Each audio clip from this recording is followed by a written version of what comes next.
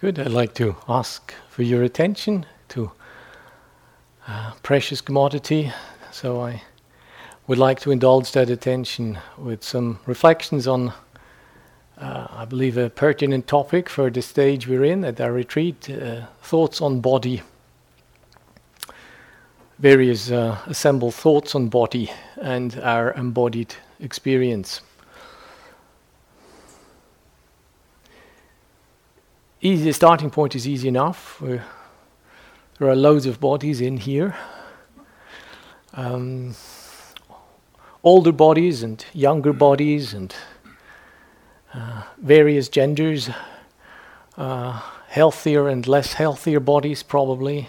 Blonde bodies, bald bodies, brown bodies, red bodies. All kinds of bodies. And body is a huge thing in our experience. And yet, if you look, for example, at Western philosophy, it is shocking how little of Western philosophy actually deals with body. 3,000 years of Western thinking about the mind and the world and the universe, and remarkably little is said about body. Even the fellow John quoted this morning, the fellow who didn't have problems with the mind and didn't have problems with the body, but he had problems with the neck, which I find funny. But at the second glance, this fellow clearly identifies the mind with the brain, which already is a slight prejudice, I would say. Once you know that you have at least as many nerve cells in your belly as you have in your brain, you might question the notion that your mind really is in your brain. In fact, most Asian traditions, whether you go to Tibet or to India or to Thailand, when you speak of the mind, people point to their heart area. So the identification of mind with a particular organ called brain is a very Western and I would say very recent notion. So the mind-body issue is not just a neck-brain, rest of the body issue. Bodies occupy a large space in our perception of us, ourselves, and of the world. We are quite peculiar about bodies. It's not that we are particularly liberal about bodies. We have strong feelings about bodies, particularly about our own. We establish ownership. Most of us think of ourselves in terms of self, and one major foundation for that self notion is body. I'm kind of at the receiving end of my experiences. I'm the kind of core of the protagonist sitting somewhere in this body. If I have to go to the loo, none of you can do that for me. So it's very clear. There's this body, which really counts and which is the subtle hub of world as it appears to me. And there's other bodies. Depending on how you're keyed into this is delightful. You feel enveloped by a crowd of benevolent other bodies, and you are allowed to be part of this world because there's so many others that seem to be doing the same thing as you're doing. And bodies are reassuring. If they're sweating and itching and sneezing and projecting bacteria out, then you may have different feelings about bodies. You think they're basically a risk. Bodies are festering with bacteria, and they put your meditation, they put your life in danger. So our perspective on bodies can be quite varied. We are profoundly sensate, and we forget. We forget to what extent this is the case. We forget how early that starts. Most of our senses, maybe with the exception of the optical sense, are pretty much intact and fully functional by the time we are born. Did you know that? Marie-Claire's baby, sitting with us on this retreat in her 7 months, will probably be suckling its thumb already for 4 months. Yeah? Tactile system is the most complete when we get born. Self-stimulation is very important already prenatally. Children develop via their skin and via pressure of the uterine and amniotic fluid quite distinct sensate tones, quite highly sensitized. We don't consciously recall this, but our bodies do recall this. Strangely enough, and this is maybe exemplary in Western philosophy, the identification of the me construct is very prefrontal. It's kind of that's where the bit I'm most identified with.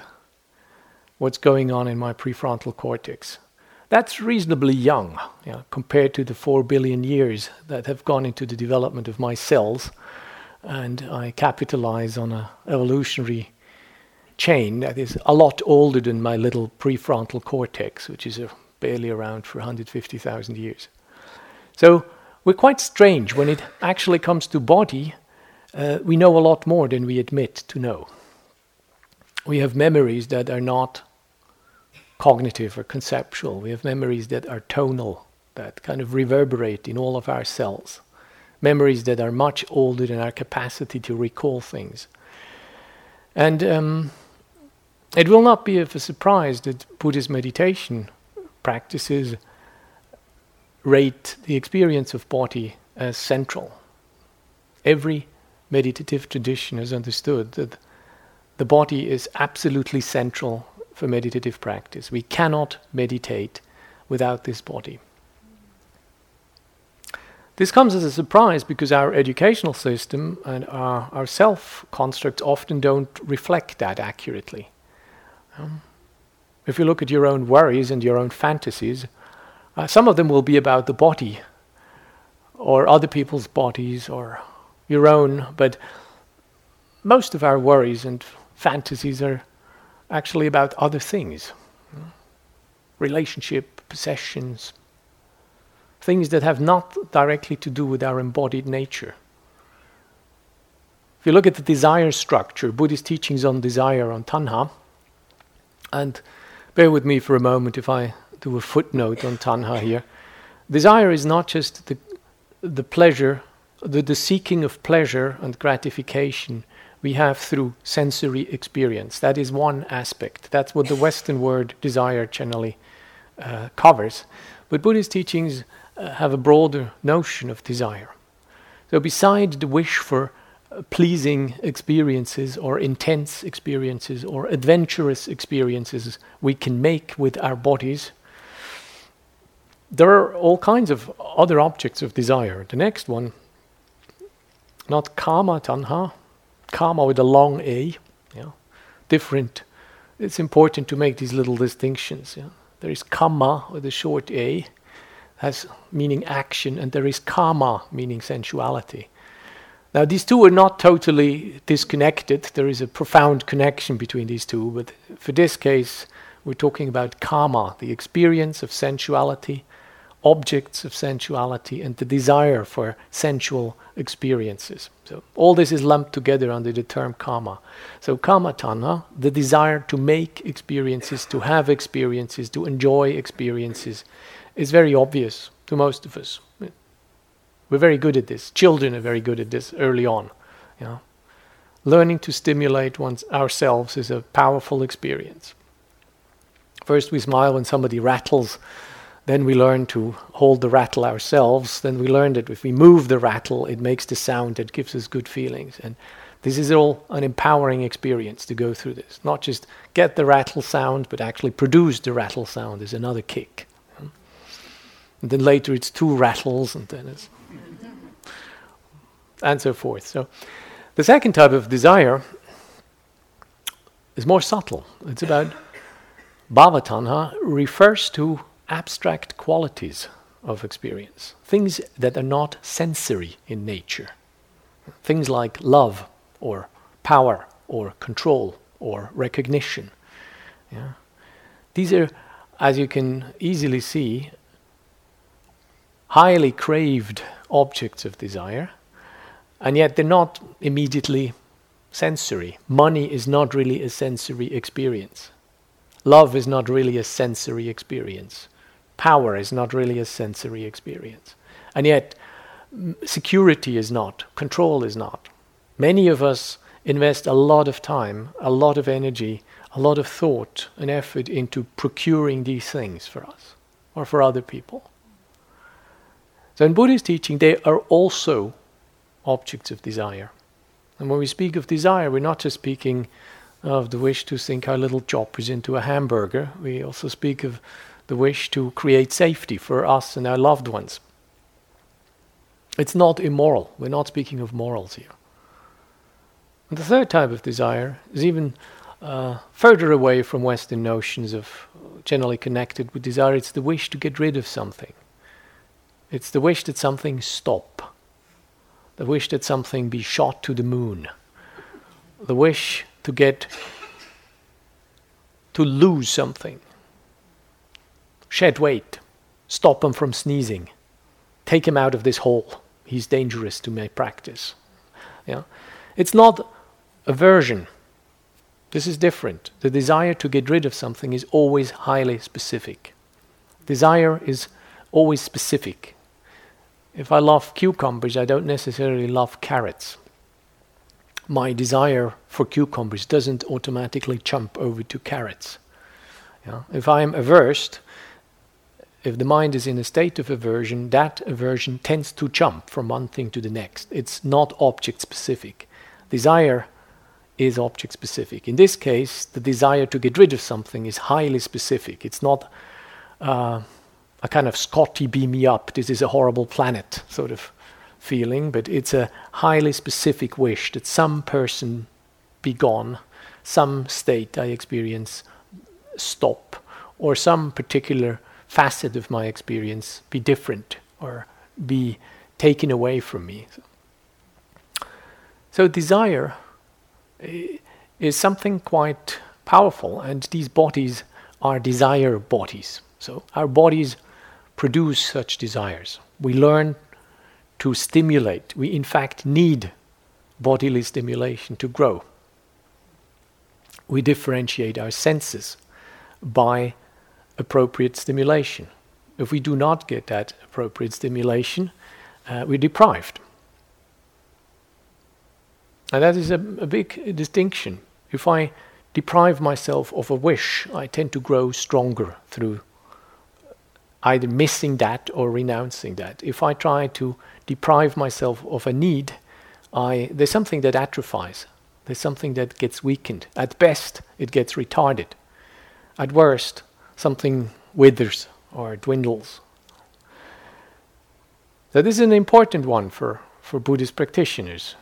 We need to learn to distinguish need and wish, or need and greed, if you want to be more captive. Bodies produce needs and they produce wishes. So we need to figure out where the line is. That's one of the practitioner's tasks. Nobody can do that for you.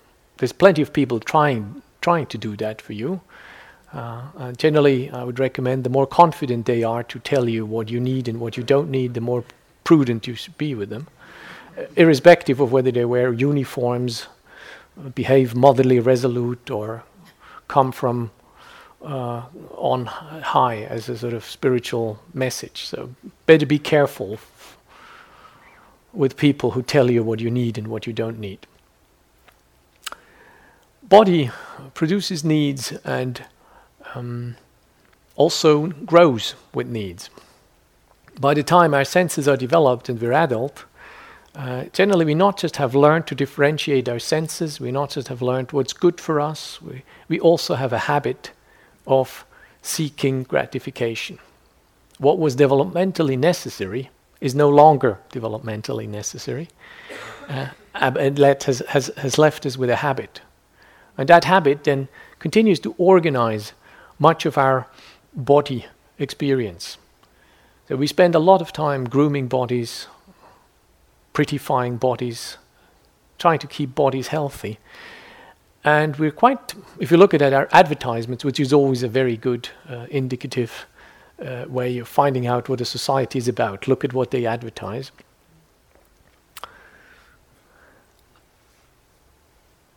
Then you see that bodies are important.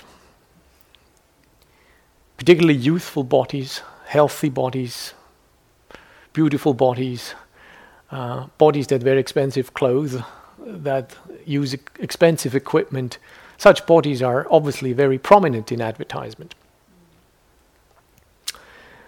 But if you look at how we actually relate to our own body, you notice a strange discrepancy.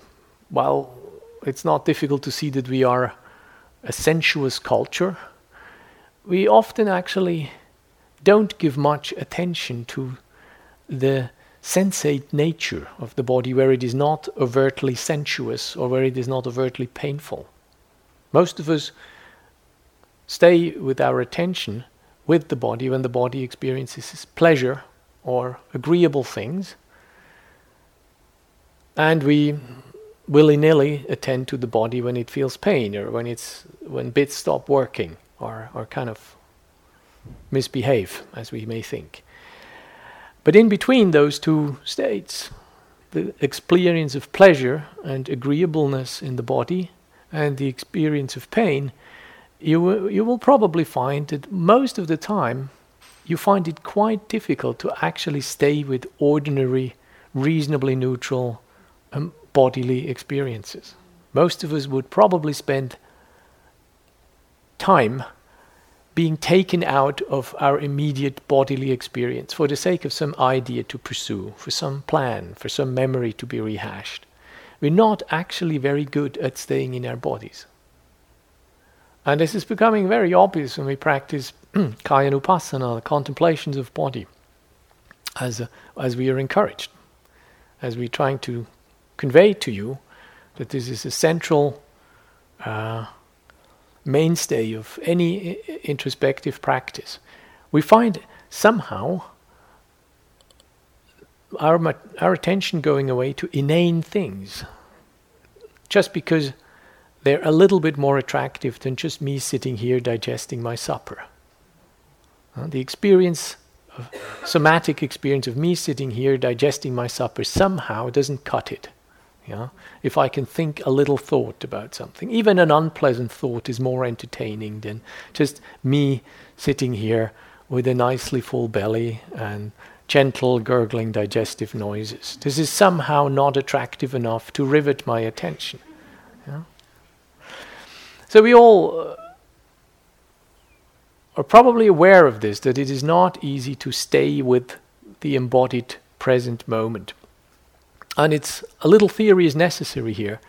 John has alluded to it already, referring to his friend Pascal, whom he likes to quote, and who is a very insightful man. Unfortunately, he died very early, and a look at his pensée, at his thoughts or reflections is definitely worth it, even though some of it is polemical, trying to fight the Jesuits, who were just a few houses down the lane from where he lived, and who were the great competitors in his time for his particular brand of Catholicism. Nevertheless, he was very insightful, and he had understood something about our fundamental unease at being enough to ourselves, at being content with the experience of that present moment. That present moment is often not spectacular, particularly the embodied present moment is not so spectacular, and how difficult we find to actually be with us here sitting. Now, why is this important? One simple reason. If we are experiencing our body, we always have an anchor in the present tense. You never get yesterday's knee pains. You never get tomorrow's migraine. Whenever you are with the body, you are automatically present-centered, because the only time you experience body is in the present tense.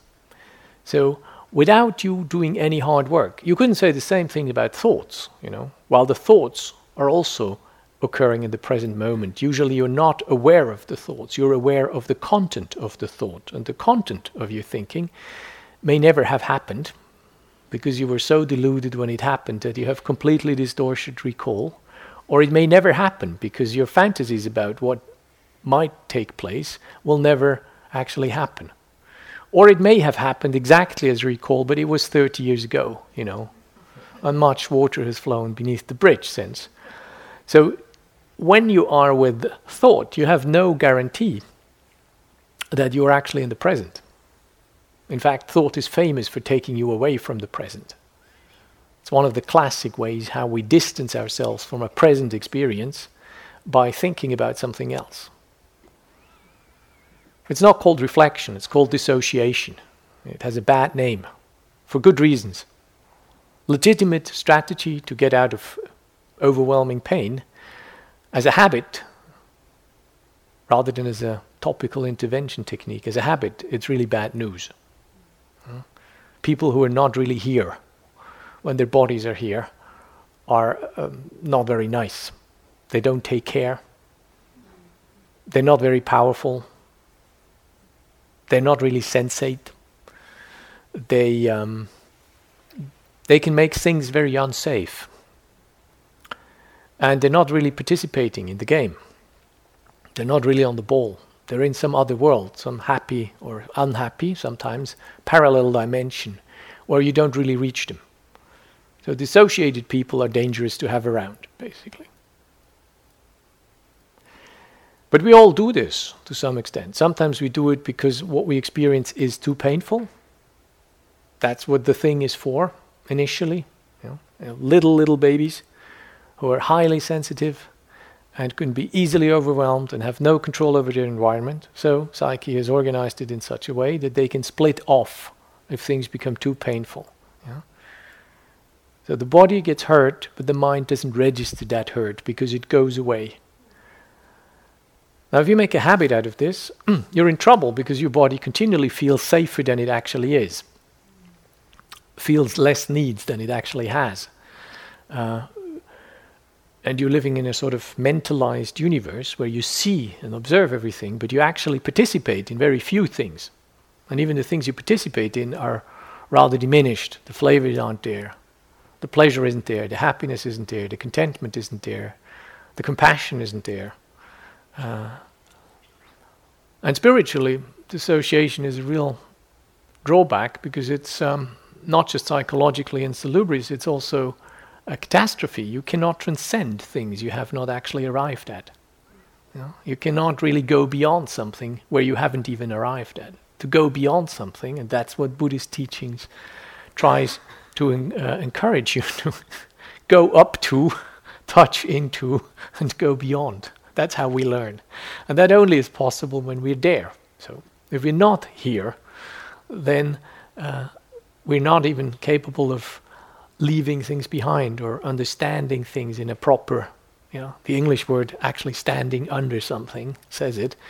We can't understand things completely if we're not arriving at these things. So that's why disembodiment, another word for dissociation, is really a bad thing. Psychologically unhealthy and spiritually very ineffective. And socially not very agreeable if the people who you live with are never there where you are, or where their bodies are. So we have strategies in being with body. One strategy is desire. That makes bodies feel good. We're slightly peculiar, We have a lot of focus for our desire. We're very obsessed with our face, for example. We seem to credit particular parts of our body to be particularly significant. If we go and make past photos, we never hold up our armpits or so. We generally hold up our faces. Which, is weird. I mean, I'm sure we could distinguish each other from an intimate recognition of differences in armpits as well as we could do that with faces. But as it seems to work, Homo sapiens has basically honed in on faces. We have brain centers that are particularly dedicated to the recognition of face and face recognition. You know. This is learned. You know. Babies operate more by smell. You can recognize a mother's breast by a few days. A few days later they can recognize suckling mothers and other women suckling and non-suckling women. They can distinguish that within 2 weeks. It's not bad, is it? Just by the smell. But later, faces are really big. In fact, even very early on, faces are big. If you show babies all kinds of things, circles or triangles or faces, they will always go for the faces. Yeah? They really love that. Quite clearly preferable. So it's fairly deep-seated. And we have developed parts of our brain to actually recognize not just faces, but also recognize what's going on in those faces, whether these faces show things like disgust or threat or fear. Very good. Very early on, very fast, recognizing what other people exude in terms of a vibe. So bodies are not just bodies. We are infatuated with some parts a lot more than with other parts. Rarely fall in love with a renal cortex or so. Yeah. Generally, you fall for surface experiences. Yeah. Buddhist teachings is very sober. It's just, skin, hair of the head, hair of the body, nails, and teeth. That's what you fall for. That's what you get. Yeah. You don't get the other side of the epidermis. You get the top side of the epidermis. Yeah. Yeah.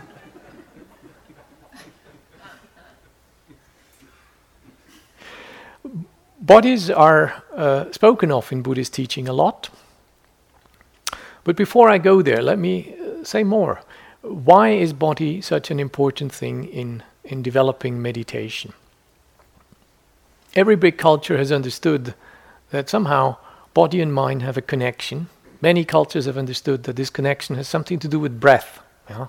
The pneuma of the Greeks, the chi of the Chinese and the ki of the Japanese have something to do with that energy. The prana or the pana, as in anapanasati, is the Indian contribution to that. The spiritus, all these traditions have somehow understood that breath connects mind and body.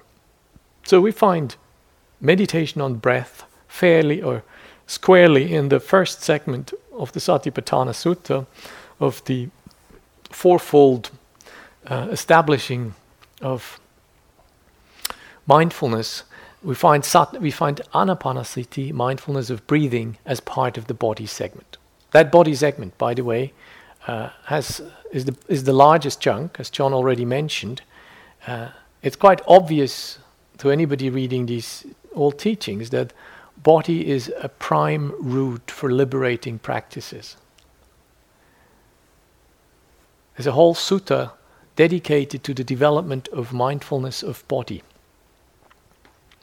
And mindfulness of body, even in the sutta, which isn't just about the body, takes the largest chunk. So there's actually six departments, three of which we talk generally quite a bit about, and three of them we tend to neglect.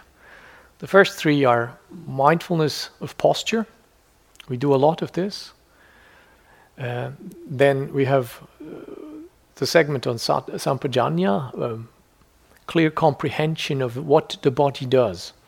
There are competing definitions of that term, which I won't go into tonight, but one major definition of the term sampajanya speaks that we are bodily aware in whatever posture, in whatever movement this body is. And this is a foundation of meditative exercise.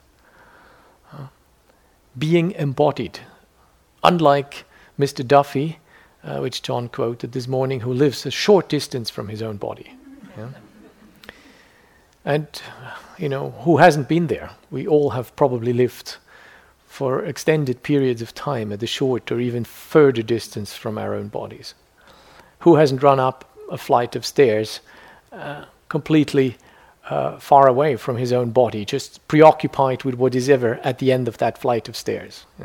Me last night stumbling over my stairs in the dark with a cup of almond milk in my hand, believing I could manage to walk through a stair I really don't know in a house that is dark, and paying the price bruise on my shin,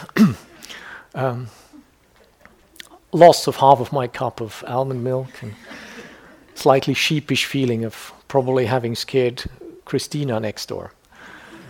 So who hasn't been at the place where he was ahead with his intentions or even with his attention of his body? The angle generally of such people is slightly forward, and they need to use their feet to keep up with their brains that are moving slightly ahead of them.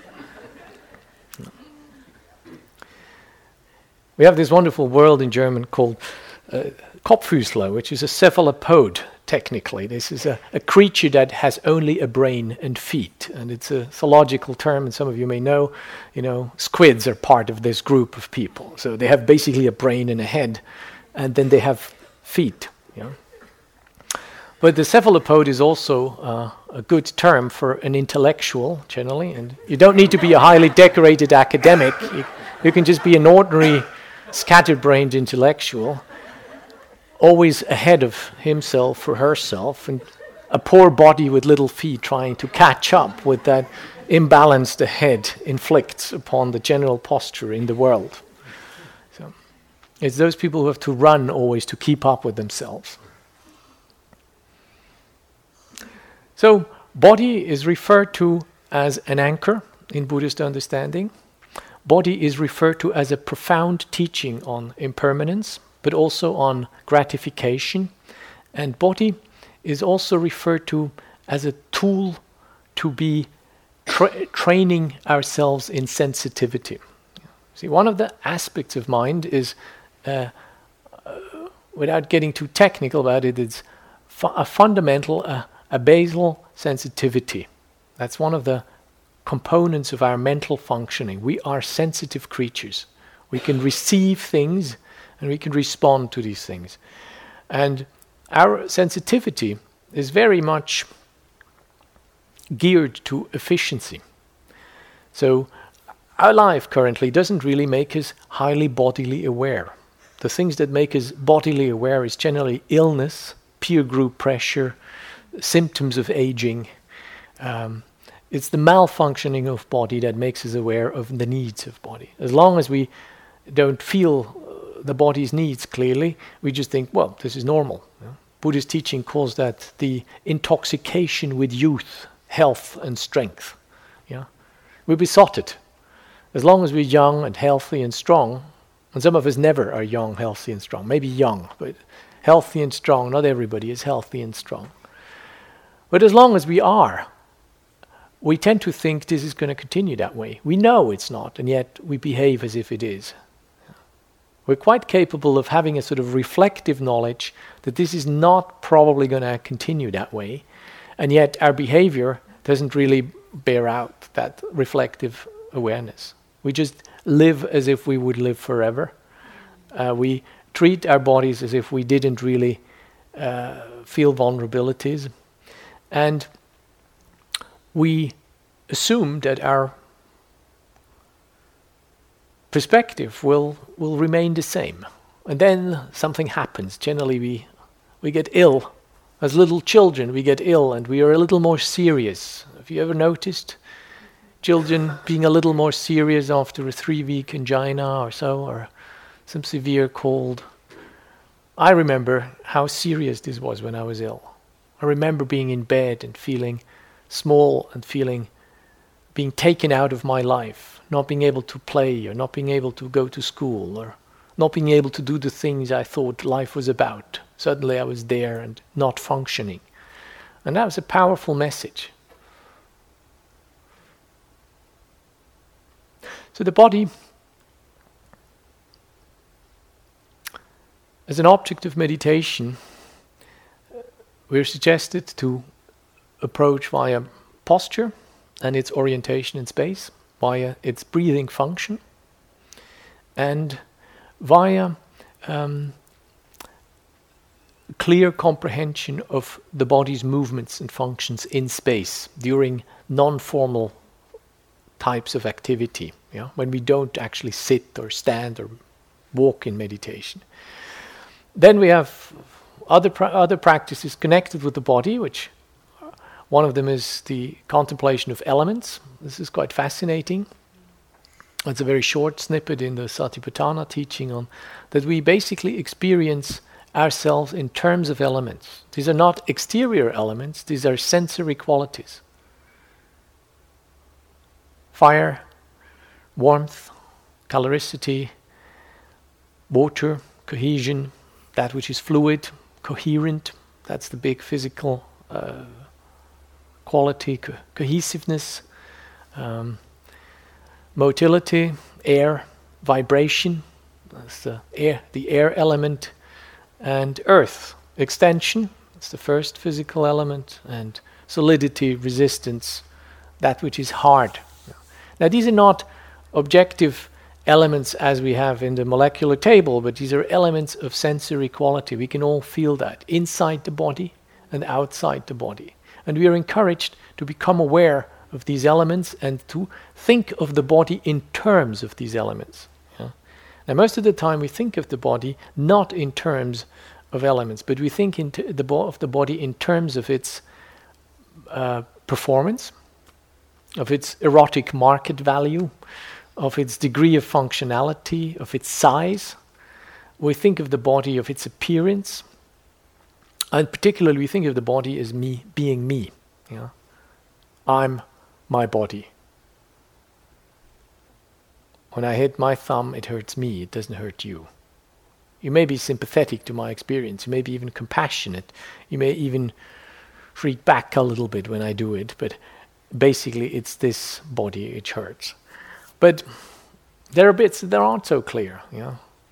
If this is the body, am I going to lose the body if I clip off my fingernails? You know, am I going to lose my body in that process? Is this me there in the sink? No, it's not. The idea that this body is me is a strange idea. And yet, this body has a powerful effect on my experience of myself. Our attentional focus is very fixated on bodies. You go into a room and what you see is bodies. You know? You see people. You don't see their heart values. You don't see their mental capacities. You don't see their intrinsic generosity. You see bodies, and your attention immediately fixates on bodies.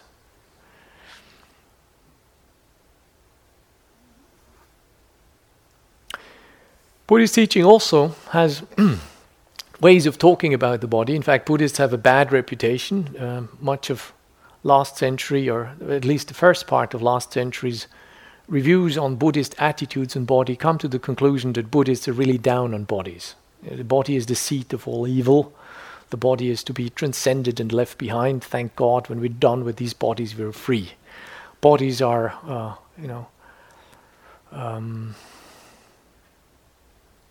all kinds of unappetizing descriptions of bodies. Trouble with 9 orifices, oozing, made up of components which are unattractive and impure. Bodies are only under the influence of desire perceived to be beautiful. So there's a lot of, definitely some of that stuff you can find in the old texts. But I do think there's other forms of discourses about body in the Buddhist suttas. I'd like to fish out a few of them. One of them clearly is that the body is constituted by differing organs, and we are on a first level encouraged to contemplate both the dependency we have on the function of these organs and the fact that this body is made up. And most of these components are not to us intrinsically attractive. Even a beautiful blonde hair somehow looks very different if we find it in our soup. Yeah? Yeah. Then we are encouraged to look at bodies in terms of what they contain. So we are encouraged, one aspect of the Satipatthana Sutta encourages us to acknowledge that this body is made up of component parts. Hair, varying organs, bones, excrement, all kinds of things that are, if we name them, they're not attractive to us. We have a tendency to be a little bit squeamish about this. With all our body obsession, we're actually quite biased to certain parts of the body and very much biased to not even mention other parts of the body or other functions of the body. Buddhist teachings are quite blunt about this, and they make us contemplate things like oil of the joints, or mucuses, or sinews. They make us clear that this body, if we look at it in a way that this body is composed of organs and bits and pieces, then none of these bits and pieces is intrinsically attractive. We feel unease at looking at bodies in this way. We like to look at bodies in a sort of coherent, we like to wrap up bodies in our perceptions. As soon as we start deconstructing the notion of body, first the notion this being my body, and then the notion of body being a generic term for something that is constituted by a variety of differing textures and organs and liquids, that is generally not pleasant to us. And that is one of the purposes of this particular exercise. We are encouraged to become more sober in our attitudes to body. The gratification-seeking part, which we are honing in on in much of our relationship to body, the beauty-seeking part, is challenged with this deconstruction model. So one part of Buddhist discourse on body is about the unattractiveness in it. An interesting simile says that just as a man who would have a bag with seeds open at both ends, opens this bag and looks into this bag and sees, this is rice, this is beans, this is mung beans, this is paddy. And in the same way, we are encouraged to look at our body. Now that bag is a slightly thing. I have only recently completely believed to have completely understood what is meant with that bag, because it's spoken of that this bag is open at both ends. And I've always been finding it difficult to imagine a bag that is open at both ends, because most of the time the bags I am familiar with, they're open at one end, and it's precisely the kick of a bag that it's not open at the other end. But I've been convinced that this bag is a utensil that is used for sowing. Yeah? So you have a big opening for the seeds to go in, and then you have a small opening when you're on the field, out of which the seeds come, which you actually spread into the furrow. That is the most convincing I've ever heard of this, and it makes sense. The analogy, obviously, is not too far from our own bodies. Yeah, this is a huge digestive tube which has a big end. Yeah, which we're highly identified psychologically. Much of our, if you look, how much oral gratification we get. Yeah, eating, drinking, talking, smoking, kissing, everything goes here. Yeah? From very early on, kids up to school days still explore things by putting them in the mouth, using the mucuses of the mouth to explore. Babies, obviously, they do that straight away.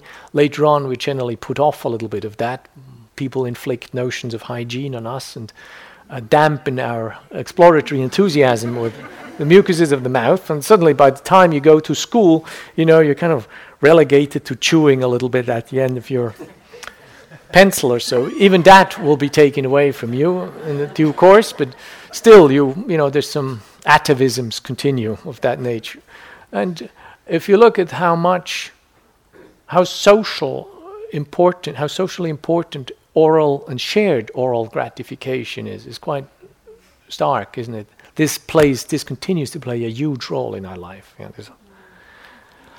so at the other end is a little less mentionable, yeah, but we're all familiar with the second end of the digestive tube, and I think the image is not bad.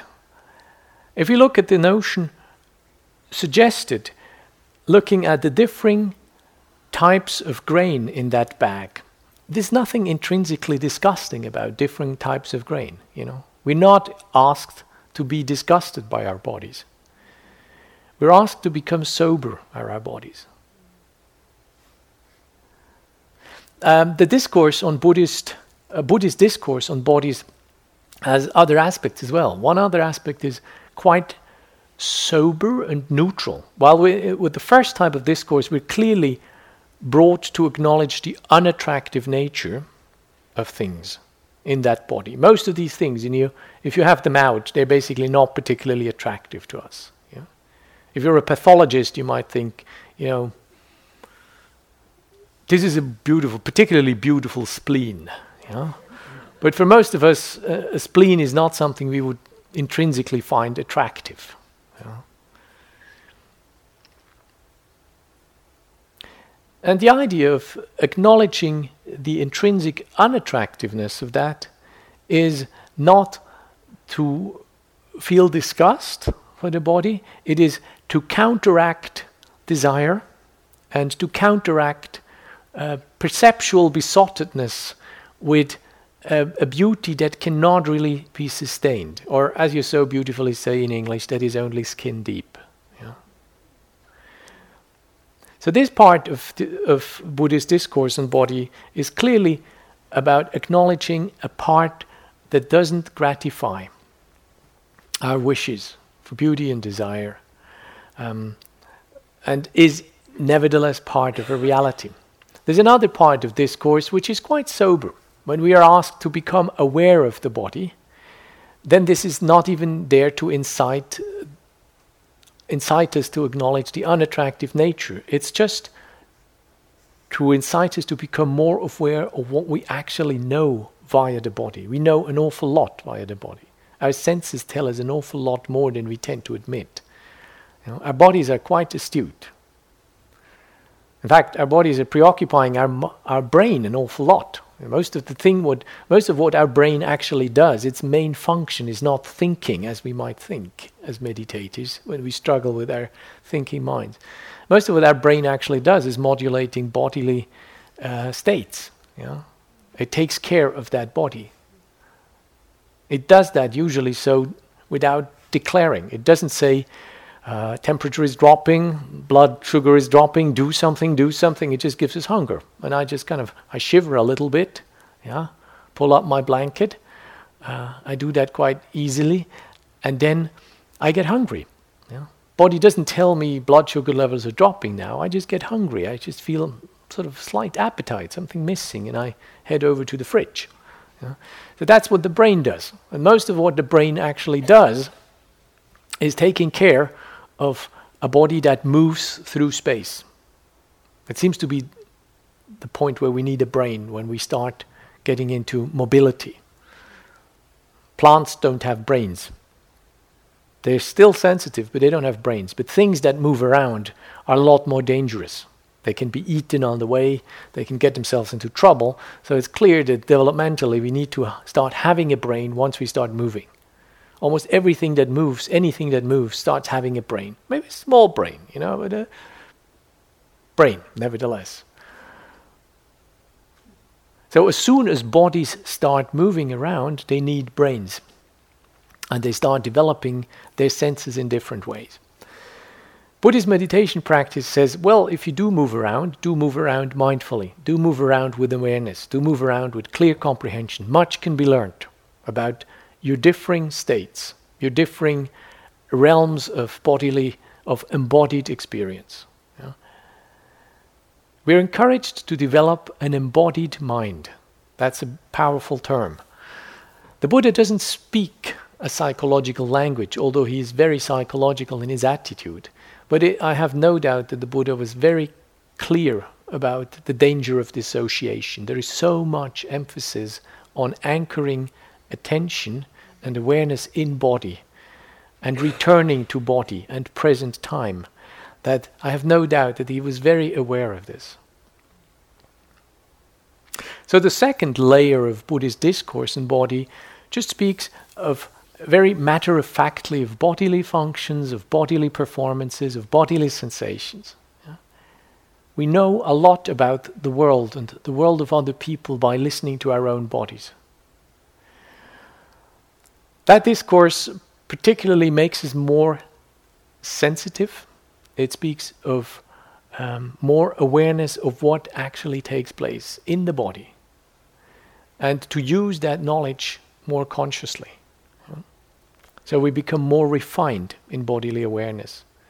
Much of what some people seem to think is extrasensory is actually just a refinement of sensitive experience. And then finally we have another type of discourse on body, which is a lot less known. And this is where you have body that is actually the culmination of an embodied mind.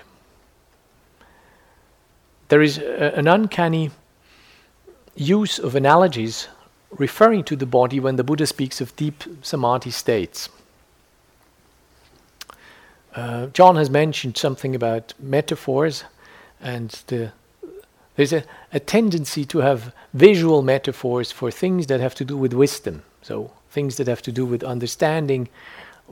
We speak of insight, of investigation. We speak of seeing things, or often the act of knowing will be identified with the act of seeing.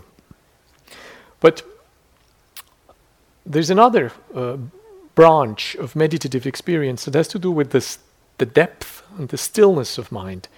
And this stillness of mind is usually referred to as a gradual subsiding of preoccupation with the sensory nature of experience. And strangely enough, that gradual subsiding of the sensory nature of experience is exemplified in analogies with body. So we are told that the absorption experiences are an experience where the body is saturated, is pervaded with rapture, with pleasant feelings.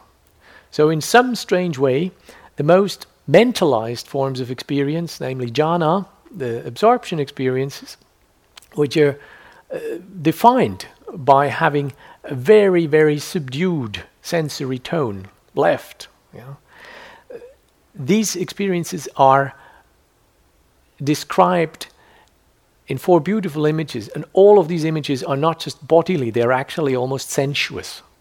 So the first jhana is described with some person going to a bath, and the soap is loose, and like a bathing person would pervade the loose soap and knead it into a ball of soap, and make sure that this soap is gradually moistened and wet without oozing, without dripping. And in the same way as this lump of soap is pervaded with humidity and the wetness of the person kneading it, in the same way this body is suffused and completely pervaded with rapture and pleasant feelings. Not the mind, the body. Very clear. A second jhana is described, again in a bodily, almost bodily manner. It says, as if a lake, the body experiences the pleasure of the stillness right into the last fiber, in the same way as if a mountain lake that has no exterior source, that has only an interior source, and the water, cool water, in India particularly an attractive concept, maybe Western Mass, on days like this probably also, but there may be days where this isn't particularly attractive, that the cool water coming from the inside of the lake, pervading the complete lake, so that the lake was completely pervaded by that cool water coming from the inside source of it. So the happiness of the mind that comes from the inside, that doesn't come from sensory gratification, results in a feeling of profuse bodily pleasure and happiness that pervades the complete body. A third jhana is described in the same way. In all of these jhanas, the body is suffused and is full of pleasure and full of pleasant and happy feelings. The third image uses lotuses that grow out of the mud and that are completely drenched with the water that surrounds them. Some of these plants go up to the surface and blossom, and this is the image of a plant that isn't at the surface yet, but it is completely saturated with the water that surrounds it. In the same way, the body is saturated with a pleasant experience coming from the stillness of the mind. And the last image, similar. Again, this is about body. We're at a stage where we don't even mere experience pain and pleasure. Yeah, fourth jhana. Be aware of this. Yeah. Again, this is described as the body being suffused with pleasant experiences. In the same way, as if somebody who is covered with a white cloth from head to toe, the same way this person is covered from head to toe with a white cloth, that the body is completely suffused with the pleasantness of the experience of the stillness of mind. This is quite amazing, isn't it? You have other notions that speak somebody who has a particular knack at meditative skill and the capacity for deep samadhi states is referred to as a kaya saki, one who is witnessing with the body. So there is a clear connection in several instances between deep experience of stillness and the body. So even at the moment when the body seems to be furthest away, the body is obviously the prime metaphor used for that deep experience of stillness.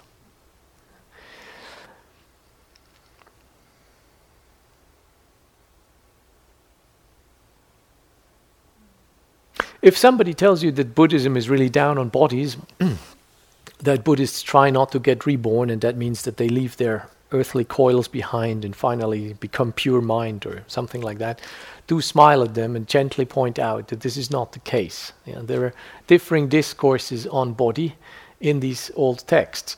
The interesting thing is that they're all correlated in some way. It makes sense that we renounce sensory pleasure to be able to acquire the stillness of mind. The pleasure that comes from a stillness of mind has to go at the expense of our preoccupation with procuring sensory pleasure for us. This is the paradox, and this is the challenge. This is what's counterintuitive. We've learned as children to stimulate ourselves, and it gives us good feelings when we stimulate ourselves. So gratification is a source of happiness. The Buddha never denied that. Very clear. Kama hi chitra madhura manorama. The sense pleasures are manifold, enticing, and variegated. Quite clear that you can get a lot of sense pleasures out of bodily experience. At the same time, if you want the pleasure of a mind that is growing into stillness, you need to stop the pursuit of sensory gratification. That's the paradox. If we want the pleasure that comes from stillness of mind, we need to stop, or at least diminish or pause for a while, the preoccupation of the mind to seek for sensory gratification. That's why this is not very popular. It's counterintuitive. It's very simple. If you want to have a mind that becomes more still, you need to be prepared to give up thinking about things that give you pleasant feelings, let alone things that don't give you pleasant feelings. And that's not apparent immediately, that only in being willing to suspend that seeking attitude for sensory gratification, the mind has a chance to actually touch into its own sweetness, touch into its own, the strength and the beauty of its own stillness. And that's why this is not quite easy. But if you find ways to actually, by pausing your seeking pursuits, and you find that there is a contentment and an increasing sense of happiness growing in the mind, then you will understand that image of the lake kind of being pervaded from within. It's the type of happiness that comes from your own mind, that is almost endemic. It doesn't come from the fridge. But if you want to find that happiness that comes from the mind, you have to leave the fridge, at least for a while. And that's why this is not very popular, what you're doing. This is why this is a marginal pursuit. Good. Enough of body tonight. Thank you for your attention.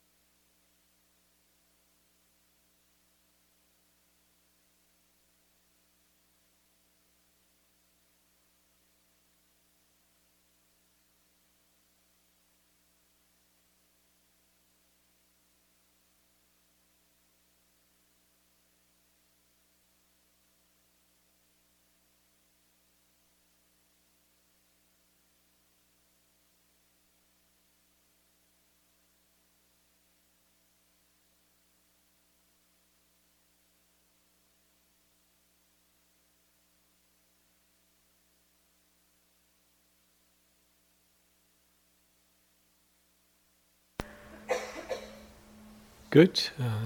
Please stretch and do some walking practice.